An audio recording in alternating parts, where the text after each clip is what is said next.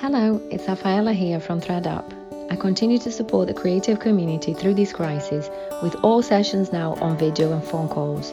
For details, please check threadup.co.uk. You can also find details of free check-ins I offer on my Twitter at threadup_, and on Instagram and Facebook at threadup. Please share this. Somebody out there might need it. Stay safe, and let's get through it together.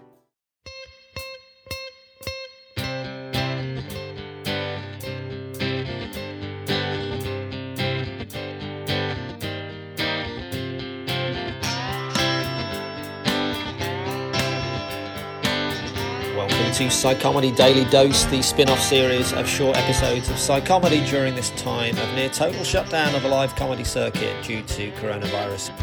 I'm Nathan Cassidy, stand-up comedian and Bachelor of Science in Psychology, and every day now I'm going to be talking with a different comedian about the current situation, along with passing on some hopefully really helpful and positive strategies, coping mechanisms from the counselling professionals we partner with at threadup.co.uk. I'm hoping that by sharing experiences and some positivity with comedians, we can all get through this together in the best possible way. Joining me on Psychomedy Daily Dose today, it's Ishan Akbar. Ishan, how are you? I'm good, thank you. I'm good. How are you? I'm good. I'm okay. As we were saying just before the call started, it's up and down, isn't it? It's up and down. It is a bit up and down, but I think my frustration is that I feel like we're having to do all this because of some very bad decision-making at the upper echelons of this country, i.e. the government. Straight in there. That's great. Here's the thing with me, Nathan. I have an opinion about absolutely everything. They're not valid. Well, I want to hear your opinion, because you know what? I probably agree with you, but like any good interviewer, particularly on the BBC, who clearly probably will agree with you as well, I'm going to play devil's advocate which is the most annoying thing in the world. My stepdad constantly plays devil's advocate, and I'm like, why? Yeah. Why are you doing that? Why are you just creating an argument when we're all agreeing? Well, I'm just playing devil's advocate. It's more interesting. But yes, what are the worst decisions at the top, Ishan? I think my frustration is this. The caveat to all this, I will say, is that yes, none of us in our lifetimes have experienced a pandemic of this proportion before. Yeah, fine. But here's the things that are annoying me.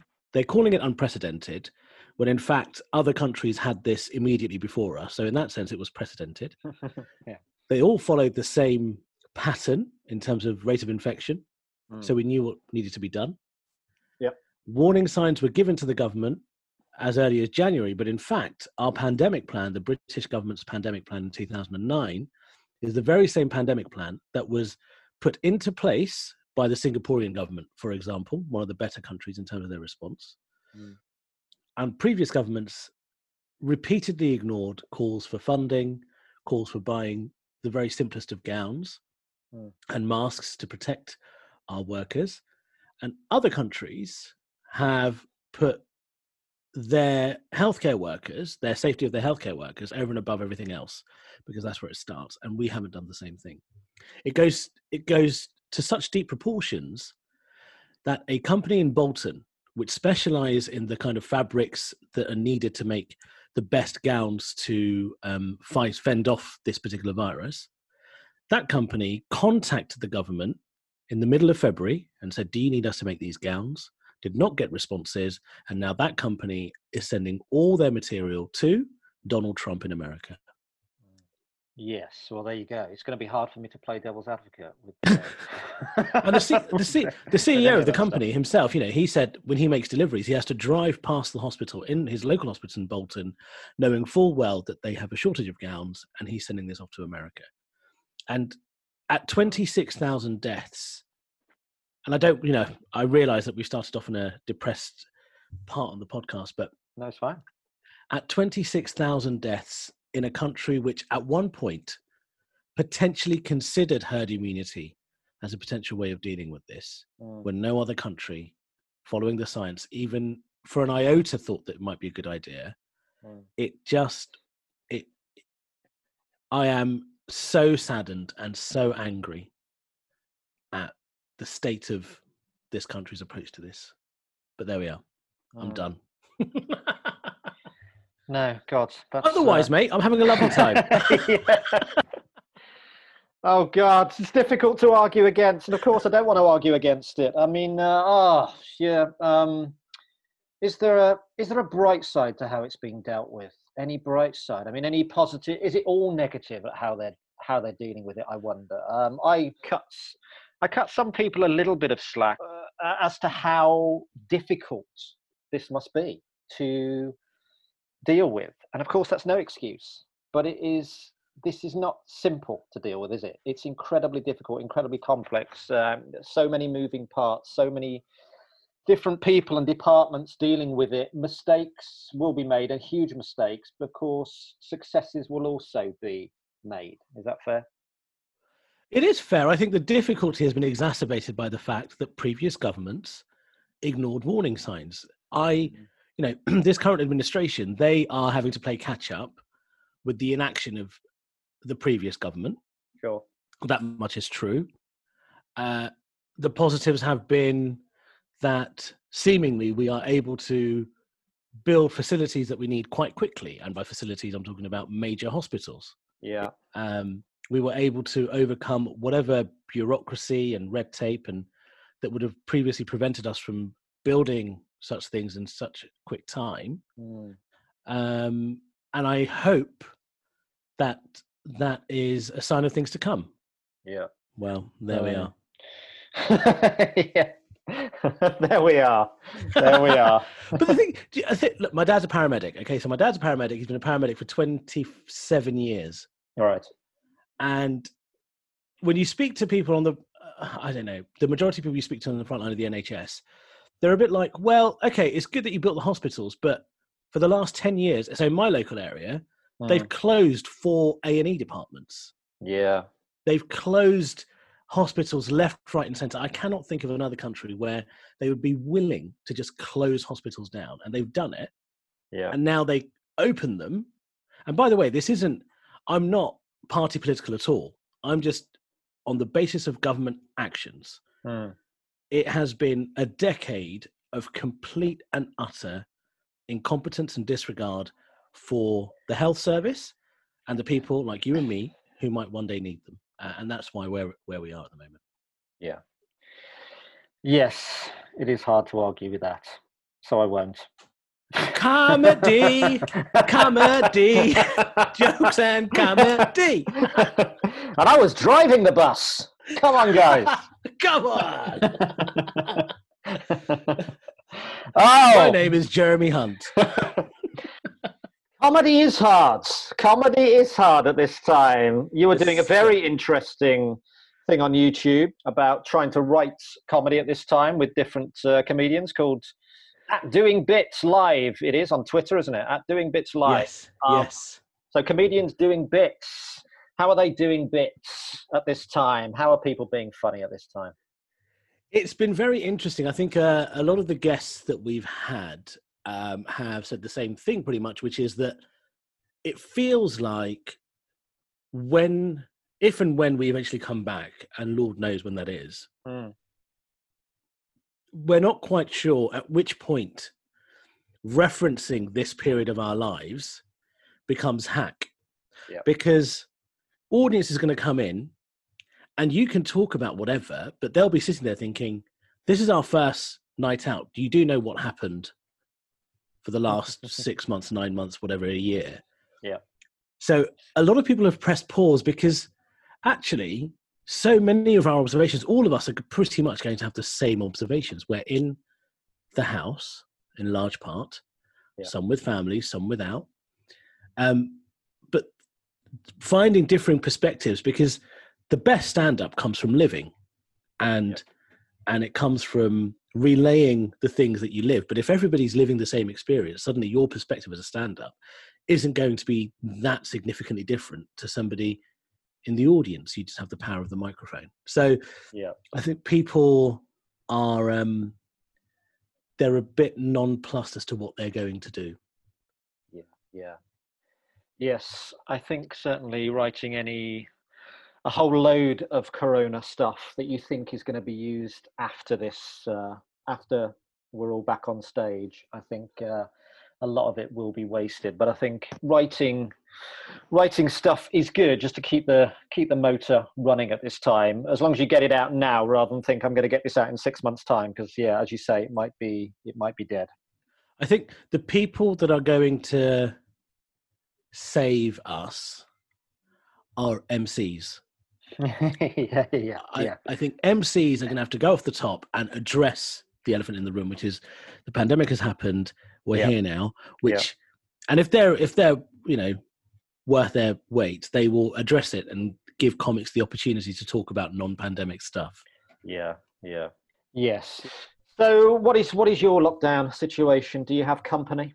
I have kind of company. So I mentioned my dad. He is a paramedic, so he is working. My dad and I live together. Yeah. And is he out working a lot then? Yeah. And he's taking overtime because people have fallen ill, and so he takes overtime to cover their shifts and everything. And the truth is, Nathan, at first, I was very proud of him. Being like, "Wow, you're a hero." I'm here on my laptop recording podcasts. I don't mean that disparagingly at all. I'm very happy to be doing this. But you're no offense, I'm not as worthy as the paramedic. I'm almost as worthy, but not quite. So then he'd do his overtime shifts, and then at one point I started getting a bit offended, thinking, "Dad, you're 60 years old, you're an ethnic minority, you're diabetic, and you're taking overtime. It feels a bit personal that you'd rather spend time in the pandemic than with me at home." Right. And then it kind of transpired in my brain that perhaps my dad is cheating on me with a doctor son he's always wanted. Maybe at a time like this, when he sees that I'm not contributing much to society, he's out there with the son he really wants. So my dad comes home, and then I hug him and I smell another fragrance. I'm like, where were you? What? Who's that? You see that sneak here? You start by saying it's hard to write material, and there it is. The killer line from Akbar, straight in. Can't stop, won't stop. But yeah, no, all jokes aside, I do have company, but it's difficult because he's always working, and when he is, so he's on nights. He was on nights yesterday. And tonight and tomorrow. In fact, yesterday he told me that he went to a shooting. Right. Oh God. People are still shooting people now. I didn't realize. People are still getting close enough to stab people. It's just bizarre. Yeah. Surely, in the social distancing world, shooting is the thing you ought to be doing. Really. You see, I was going to go there, but I thought, no, we can't. We can't go there. There we go. He's never off. Don't worry, Nathan. I'll take the bullets. Way! God, scrap everything you were saying about we can't do comedy at this time. You've never been more on fire. I know, you've seen me at my gigs. This is your time. It's a travesty that we can't get to see you now. I know. We've had years of you doing Bollywood dancing. Fluff, basically. And now, look at this. It'll be the lost Muhammad Ali years, won't it? Like, he would have been great. But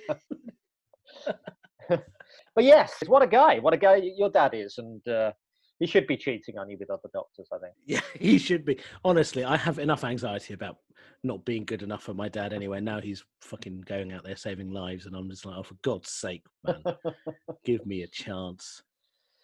Right. How about this? You're a good Muslim boy, aren't you, Ishan? You're a good Muslim boy. How is Ramadan in lockdown? Ramadan in lockdown is, well, I guess you're saying this because you know full well that I'm not particularly observant. Well, I used to live with a guy who was like you, maybe not particularly observant, but it does affect you, even though you're doing family and whatever, I don't know. Well, for you, maybe it doesn't affect you at all. Well, in a sense, I'm lucky because we aren't able to undertake the same social activities that we would have done had we not been in lockdown. So for those of your listeners who may not be familiar, often at Ramadan, what happens is at the time of breaking the fast, you will do it with your family. So you'd go to people's houses. Sometimes you go to the mosque and do it with other people. Yeah. So a significant part of particularly of Ramadan in the West is that social aspect. So because that's not happening, I'm not. I'm feeling less. I don't really feel guilt anyway, but whatever pang of guilt I might have because other people are observing, I have less of. But one thing that has happened this year, which has, and it's crept up, okay, which is that as terrorism increases, liberal people's knowledge of Islam increases too, right? So people who don't want everybody to criticize all Muslims because of the actions of a few terrorists stock up on their knowledge of what Islam actually is. I don't think there's anything worse than getting policed by liberal white people about my lack of faith. So people will be like you've done, how's fasting going? And you're like, oh, fuck off. I don't want you to be asking me this. How do you know? You know too much. So that's the bit that's been irritating me in this Ramadan. Nice. Yeah, how's fasting going, Isa? I had a call yesterday, and I was drinking a cup of tea. And this liberal white lady, of course it is, I was like, should you be doing that? And you're like, oh, fuck off, Karen.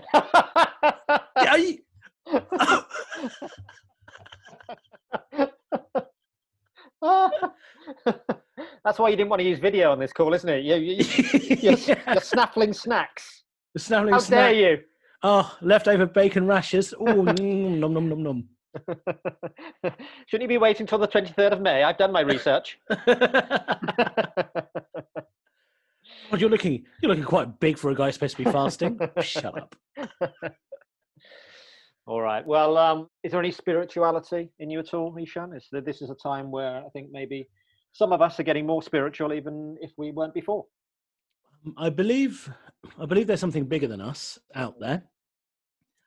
And whether, given the limits to our language, let's call that, for all intents and purposes, a God. But I don't believe in a God that is judgmental, or a God that makes a distinction between right and wrong, or places people in heaven or hell. Yeah. Or really is that concerned with the physical manifestations of our faith, whether we pray, whether we eat certain things or drink certain things. It took a long, I was very devout Muslim, and it took a long time for me to make that distinction between the soul and the body. I can, undertake the most pious actions, but if they are with ill will in my heart, then I don't know if that if that balances off, if you know what I mean. And maybe I just got to that point because I just really wanted to try bacon. Maybe that's what I've done, is I've just justified it in that kind of way. But yeah, also at the moment, particularly in Ramadan, you see a lot of, I'm still connected with a lot of people who are of a Muslim faith and are very observant. And I see a lot of WhatsApp pictures and Instagram posts that fly around. And, people do say mad things like the reason we're in this situation is because God wanted to put a pause on life for all of us, so we reconnect with him. Right. And I kind of think to myself, well, at hundreds and thousands of deaths, do you really think that that's the price that's worth paying? I don't, that doesn't reconcile a God that is willing to kill, quote unquote, his own creations. To me feels a bit odd. So this hasn't made me any more spiritual. If anything, it's made me angrier with that particular idea of a God, to be honest. Yeah. I remember old RE lessons and me questioning everyone who taught me, saying, why do bad things happen? And of course, God tests us, Ishan. He tests us all the time. And I'm like, he sounds like a prick then, doesn't he? Well, this is so interesting you raise this point because, as you know, my mum sadly passed away a few years ago. And not long after she passed away, a lot of people would try and give me some sense of solace by saying that she was taken away because she was a good person. She was taken before her time. And after kind of the umpteenth time of someone saying this to me, this poor guy got a backlash from me because he said to me, "Oh, your mum was taken away because she was a good person." And I said, "Well, okay, are you a good person?" And he said, "Yes." And I said, "Well, why don't you kill yourself then?" He's like, "Well, what do you mean?" I'm like, "Well, if you're a good person and God hasn't taken you, maybe he's missed you on the list. So Yeah. the right thing to do is for you to go and kill yourself."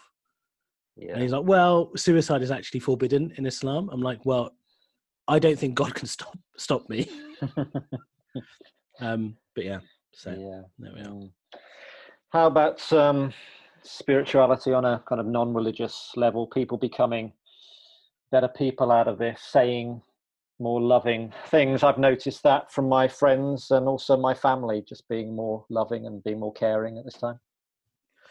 I think if you could put it on a graph, God, this is such a stupid way of viewing life, isn't it? But you've been watching too many daily briefings where they put everything on a graph. It's like transport use has gone down. Look at this graph. We don't need a graph. It's all about the graph. We can see the buses. They're empty. Of course they're empty. We're locked down. But look at the graph. Look, it's gone down. I think if time was on the y-axis, is Y the horizontal one? You're a clever man, Ishan. You used to be in banking, didn't you? You should know this. Yeah, I did. Y is the vertical one. Y is the vertical one, right? X. So if time runs along the x-axis, and Y, the y-axis is niceness. Yep. During the pandemic, the graph will along the x-axis will have an upward trajectory. But as we come out of this, it'll be and life returns to normal, it will take a 2008 financial market crash where people are like, right, we're done being nice to everyone now. It's not in the British psyche to be this nice for this long. Come on. Yeah. We can't maintain this. Yes. All right. Okay. Yeah. I'll play devil's advocate on that one. I'm optimistic for human nature. I'm optimistic, but maybe I'm stupid. Yeah. Mentioning your previous job in wealth management. How are you managing your wealth? Give me some advice for a comedian earning nothing at this time. What should he do? Oh God, just stay at home and eat spam. Thanks. That's that one done. Done. I mean, there's nothing. Look, I think it's going to be a difficult time for us for a very long time, and I think stand-up comedy and getting back to live gigs, if you can find ways of sharing your freelance skills, because there are some businesses that are thriving at the moment and need your support, home delivery, food businesses, whatever. Get yourself out there and use your freelance skills to get some work out there, but it'll be hard for a very long time. Yeah. And can I ask quickly about Pakistan and Bangladesh? Do you still have family, friends over there? Because I've got the kind of Indian perspective from Anubhav, but I haven't really read anything about Pakistan and Bangladesh. So both those countries have dealt with things really well, actually. I've got some family in Bangladesh. Not very many people left in Pakistan, but I think the benefit Bangladesh and Pakistan have is, although they're incredibly populous countries, the police are allowed to beat the shit out of you. Yeah. Same in India. Yeah. So if they say to you, you're staying home, and they catch you, they will hit you. And that seems to work. But also, because they are slightly closer allies with China, particularly in the case of Pakistan, the intelligence around, say, transferring plasma from ill patients, from well patients to unwell patients, or things like that, they've been a bit more forthcoming in trying ways in which to fix this. So it's been interesting to see how they've reacted to it. It seems to be a lot more hands-on. Also, they're willing to try different things. Yeah, there might be some loss of life. That's better than not trying, if you know what I mean. Yeah. That seems to be their philosophy. Do you think this government hasn't tried in the same way then? No, not at all. They're just like, let's see what happens. The call for us to go into lockdown came far too late.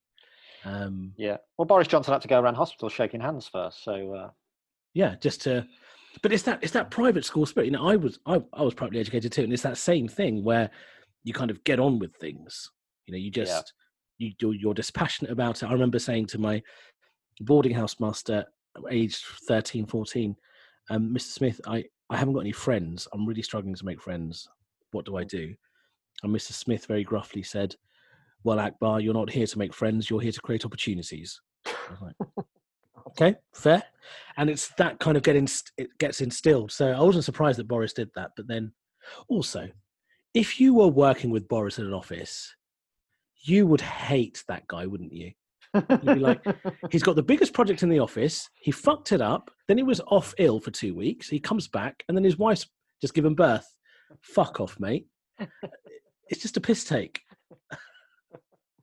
Let me play devil's advocate about Boris. I do think one of the things he does is good for the nation, and that's his maybe stupid positivity and his tub thumping. I think it's actually quite good for the nation's mental health. When you put him alongside Chris Whitty, who's probably speaking more the truth than Boris, in terms of mental health, when there's Chris Whitty saying, this is going to go on for a long, long time. That's the truth. We all know that deep in our hearts. And then when Boris comes out and goes, it's over, we're past the peak. Here we go, guys. Over the top. And I suddenly feel a bit better. And I think actually in seriousness, that's probably the balance there is good for the nation's mental health. If I was told at the start of this, you won't be back at work, mate, until definitely December, which is, maybe looking like the case, I'd be like, I'd have been depressed right from the start. And it's only suddenly dawning on me now. But surely when the truth comes to pass, the impact on your mental health is even worse, isn't it? Because you have that positive burst.